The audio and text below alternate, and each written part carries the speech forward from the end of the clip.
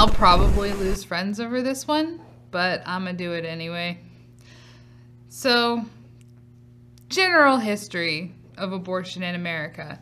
I don't know a lot specifically. I haven't researched this. Abortion is not something that I feel that I want to know more about just because of my stance on it. But I do know that Planned Parenthood was originally started by a eugenicist to kill black babies. Like that was what it was for. And even today, most of the Planned Parenthoods are in predominantly minority neighborhoods. So I just, wondering how well that has carried over from the start. It kind of transitioned from abortion as something that was done because a woman got, and you know what, it is still, a woman got pregnant out of wedlock. She had a baby when it was inconvenient for whatever reason. And a lot of that's on men, but it's not all on men. It takes two to tango. We're not talking about the exceptions here. We're talking about the norm. So Roe v. Wade, because this is a big thing right now. So we're going to get into a little bit of detail on Roe v. Wade. What did it do? Did Roe v. Wade make abortion legal? No, it did not. What Roe v. Wade did was it gave the federal government the ability to regulate abortion at a federal level. So it just took the power away from the states and gave it to the federal government. So when Roe v. Wade was overturned, it did not make abortion illegal.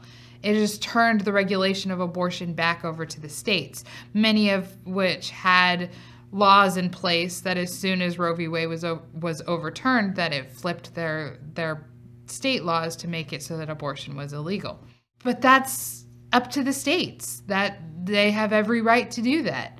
And if you don't want to live in a state where abortion is illegal, go to a different state where abortion is legal. Elon Musk has offered any woman who wants an abortion who lives in a state where it's not legal, he's offered to fly you to a state where it's legal.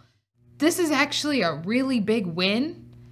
Maybe not for the pro-abortionists, but it's a really big win for the states because now the states have that power back and it never should have been taken away from them. And hopefully that will lead to a lot of other regulations that were taken away from the states being returned also, so the states can decide what they want to do with that stuff. But, let's get down to the meat and potatoes of this. We're talking about pro-life versus pro-choice, okay?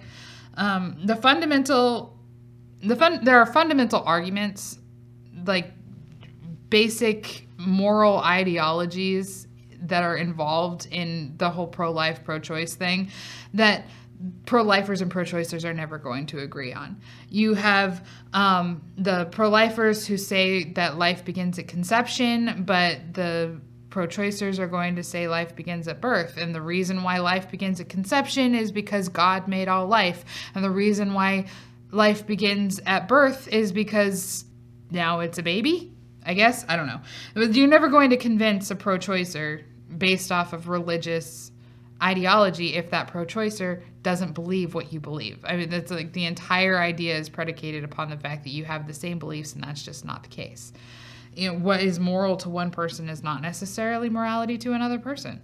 And so you can't base your arguments on morality because whose morality? It's subjective. Another one is babies have their own autonomous bodies in the womb versus my body, my choice. You'll never convince a pro-choicer that baby inside of them is not a part of their body. It's just not. They're not going to believe it. They have to carry it. They nourish it. All of that stuff. So it's part of their body, their choice. And again, life is a gift from God versus nobody can tell me how to live my life. Those things just aren't going to change. The thou shalt not commit murder versus the fetus in the womb is not human life. Those aren't going to change. So you can't use faith-based arguments to push the pro-life agenda because people on the other side don't have that same level, that don't have that same morality. If they don't believe in God, then God's not going to change their mind. And no matter how loud you scream, they're just going to ignore you. So it's just not going to work. But what happens if faith-based morality is removed from the argument? Does the whole pro-life thing fall apart and the whole pro-choice thing becomes dominant? Does that work if religious-based morality is removed? There are legal precedents that predate Roe v. Wade that say that if two people engage in an action knowing the outcome of that action and they're both consenting, they're both legal, then they're legally obligated to see that through. That was written for business contract law, but I think that applies in this case too. If you have two consenting people who know how babies are made, who know that no birth control is 100% accurate, who engage in intercourse anyway, then a baby is a potential result. And that could fall under their contractual obligation to make sure that that child has the right to live their life positively, whether that means that the parents get married and raise the kid together, whether that means one parent raises the kid and the other one contributes or doesn't contribute, whatever the case, or the baby is put up for adoption. How do we define life when religious morality is pulled out of it? I did this actually in one of my classes when I was teaching when I was teaching composition. We were in our argument unit and it got heated that day. I thought there was going to be blood on the floor, kind of heated that day. And I remember that I was like, okay, we're stopping this right now, because in my classroom, you are allowed to express your opinions as long as you do so respectfully. And it was starting to get well beyond the point of respectful dissent. So I separated everybody and I said, we're going to define life. We are going to sit here and we are going to define human life, and we are not leaving this classroom until we come to a definition that everybody can agree on. So the first thing I said is we have to get religion off the table. We have to, because it'll never be an equal playing field. Nobody will ever be able to agree on anything if religious morality is included. So I said we have to remove religious morality from the table. So then we talked about different aspects, like different legal cases that had come forth. And one of them was Laci Peterson and her son. Laci Peterson was murdered by her husband in California in 2004, I think. And she and the baby were both killed, and they were disposed of. And the husband was charged with first-degree murder of his wife and second-degree murder of his child, because I think what it was decided was that he had killed Laci, and then the death of the baby was just like he didn't go in intending to kill the baby, but by killing the mother, he killed the baby too. So then I said, okay, well, in 2014, maybe 15, there was a woman who answered a Facebook ad for somebody who was selling baby clothes, and she went to the house to buy the clothes, and the woman who was selling the clothes, turns out, so she took the pregnant woman who was about 7 months pregnant into her house, cut the baby out of her womb. The mother lived, and the baby died, and the courts had to decide how they were going to rule it. Were they going to rule it as a homicide, or were they going to rule it as attempted homicide? Because does the baby matter, or does the baby not matter? Now, this was after Laci Peterson, and there are laws in California. I don't know. I think this took place in like Colorado or something. I don't know if it was a federal law that was put in place, but I think it was acts of violence against a fetus. But there was still the debate: would this be considered murder, or would it not be considered murder? And my class, so I posed this to my class, and they also had a hard time with it. Was this considered murder, or was it not considered murder? And ultimately, they decided that that it wasn't considered murder because the baby wasn't born yet. And I said, okay. So then we talked about the girl in Omaha. This had just happened, where a girl gave birth in her bathtub, and she freaked out and footballed the baby out the window. The baby died. And they said, oh my gosh, that's horrible. That's obviously infanticide. And the woman justifiably went to prison. I said, okay, well, what about the law in New York that had just been passed that was the up until birth abortion law, where up until birth, the baby can be aborted, whether it's 9 months old or 9 weeks old. And that got them thinking, what's the difference? And it's it's born versus not born. And I was like, but, if she had been in New York as opposed to Omaha, had gone to Planned Parenthood as opposed to giving birth in her bathtub, that baby would still be dead. What's the difference? And so they really had to think about it. And we went back and forth a while, and it was talked about, while the baby is in the womb, it's entirely dependent upon the mother. If something were to happen to the mother, then the baby would die. So if it's in the womb, it's a part of the mother, and the mother has control over it. So I talked about a woman who had a 3-year-old who she just couldn't handle it anymore. She couldn't handle being a mother anymore. She couldn't take it. This child was just driving her crazy. And her original plan was to just leave it alone and let the child fend for itself. Well, it couldn't. It was 3. He was 3. And so he was bothering her. And so she put the kid in the oven and she turned it on. And the kid died. We got down to a definition of human life that everybody could agree on and nobody could accept. Because the definition that we came down to is that life begins when the mother wants it.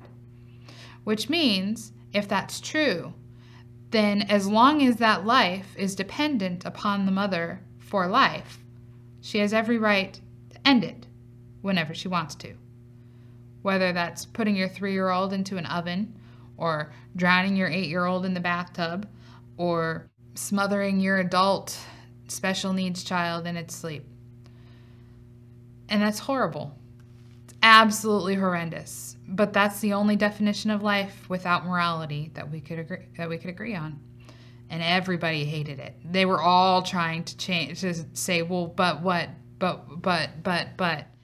There really is no way to define life without morality. Because without that, without morality, without a common ground on what is and isn't okay, then what is and isn't okay is entirely dependent on the masses. And if the masses tomorrow were to say that, what is a good definition of morality? The purge. Once a year, you can do whatever you want for a day, and it has no backlash on you whatsoever. And we'll just all live in the Purge movies. Because that works out, really well for them. It's an awful conclusion. And I haven't met anybody yet who has been able to say with utter conviction that yes, that is absolutely right. That is absolutely the definition of life. Because it's just horrifying. So when you look at it from this angle, the whole argument of my body, my choice, which is the main argument that the pro-choicers fall back on, is really actually my life is more important than this life. The life that I have, that I've made, that I'm in the midst of is more important than this life, which is going to cause me problems. So moving forward with that logic, we're going to have to define choice. Choice is a decision that you make knowing that there are going to be consequences. And like I said before, if 2 legal adults, we're not talking about rape, incest, and life of the mother, okay? If 2 legal adults engage in sexual intercourse, knowing how babies are made and that no birth control is 100% accurate, then abortion's not a choice. You already made the choice to have sex. The baby that results from that is not an accident. You engage in an act and then the consequence comes about and people are surprised. Like, oh my gosh, that's how babies are made? And with the amount of sex education that is being shoved down our kids' throats at a younger and younger age, you really have no leg to stand on if you say you don't know how babies come about. I'm sorry, that's just ridiculous. The choice comes down then to not kill the baby or keep the baby. The choice is to have sex or to not have sex. If you don't want a baby, the only way to be 100% sure that you're not going to get pregnant or get somebody else pregnant is to not have sex. That's just the way that is. If you're not ready for a baby in your life, don't have sex. People come unglued when I say this. Like, don't tell me how to live my life. I'm not telling you how to live your life. I'm just telling you that your avoidance of responsibility does not equate to moral superiority, okay? You can't claim the moral high ground because you made a choice that had a consequence, okay? Pro-choice has absolutely nothing to do with babies.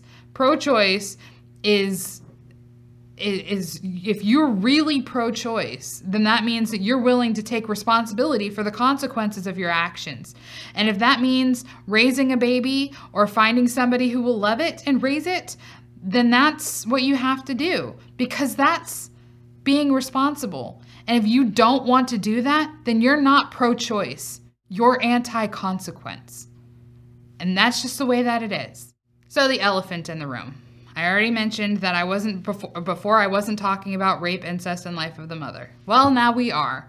So the percentage of abortions that take place because of one of these three things are ridiculously small in comparison to abortion on demand, no apologies. You can't say that that's the reason why you support the pro-abortion movement, because there really aren't that many cases. Yes, it happens. It exists. It's horrible.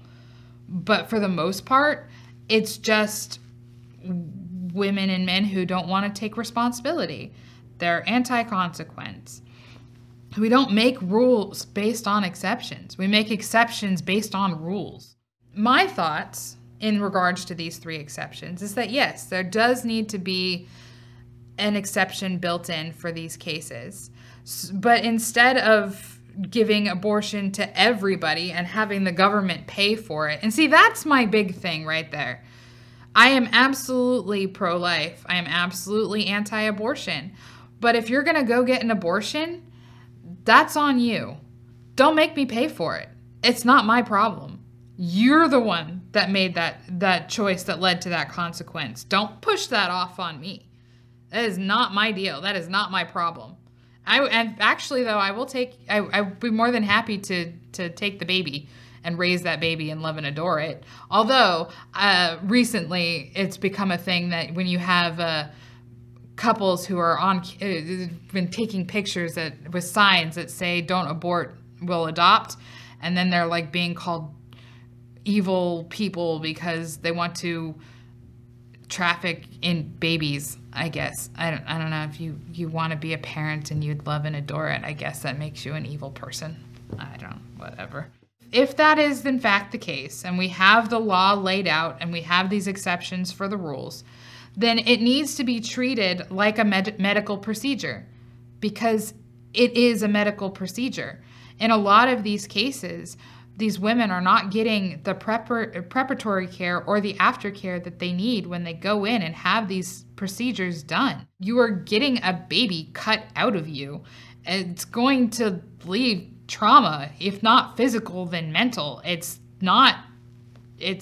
needs to be handled like we would handle anything else. I can't just walk into a doctor's office and say, hey, I need my tonsils taken out, so we're just going to do that right now, and then I'm going to go home.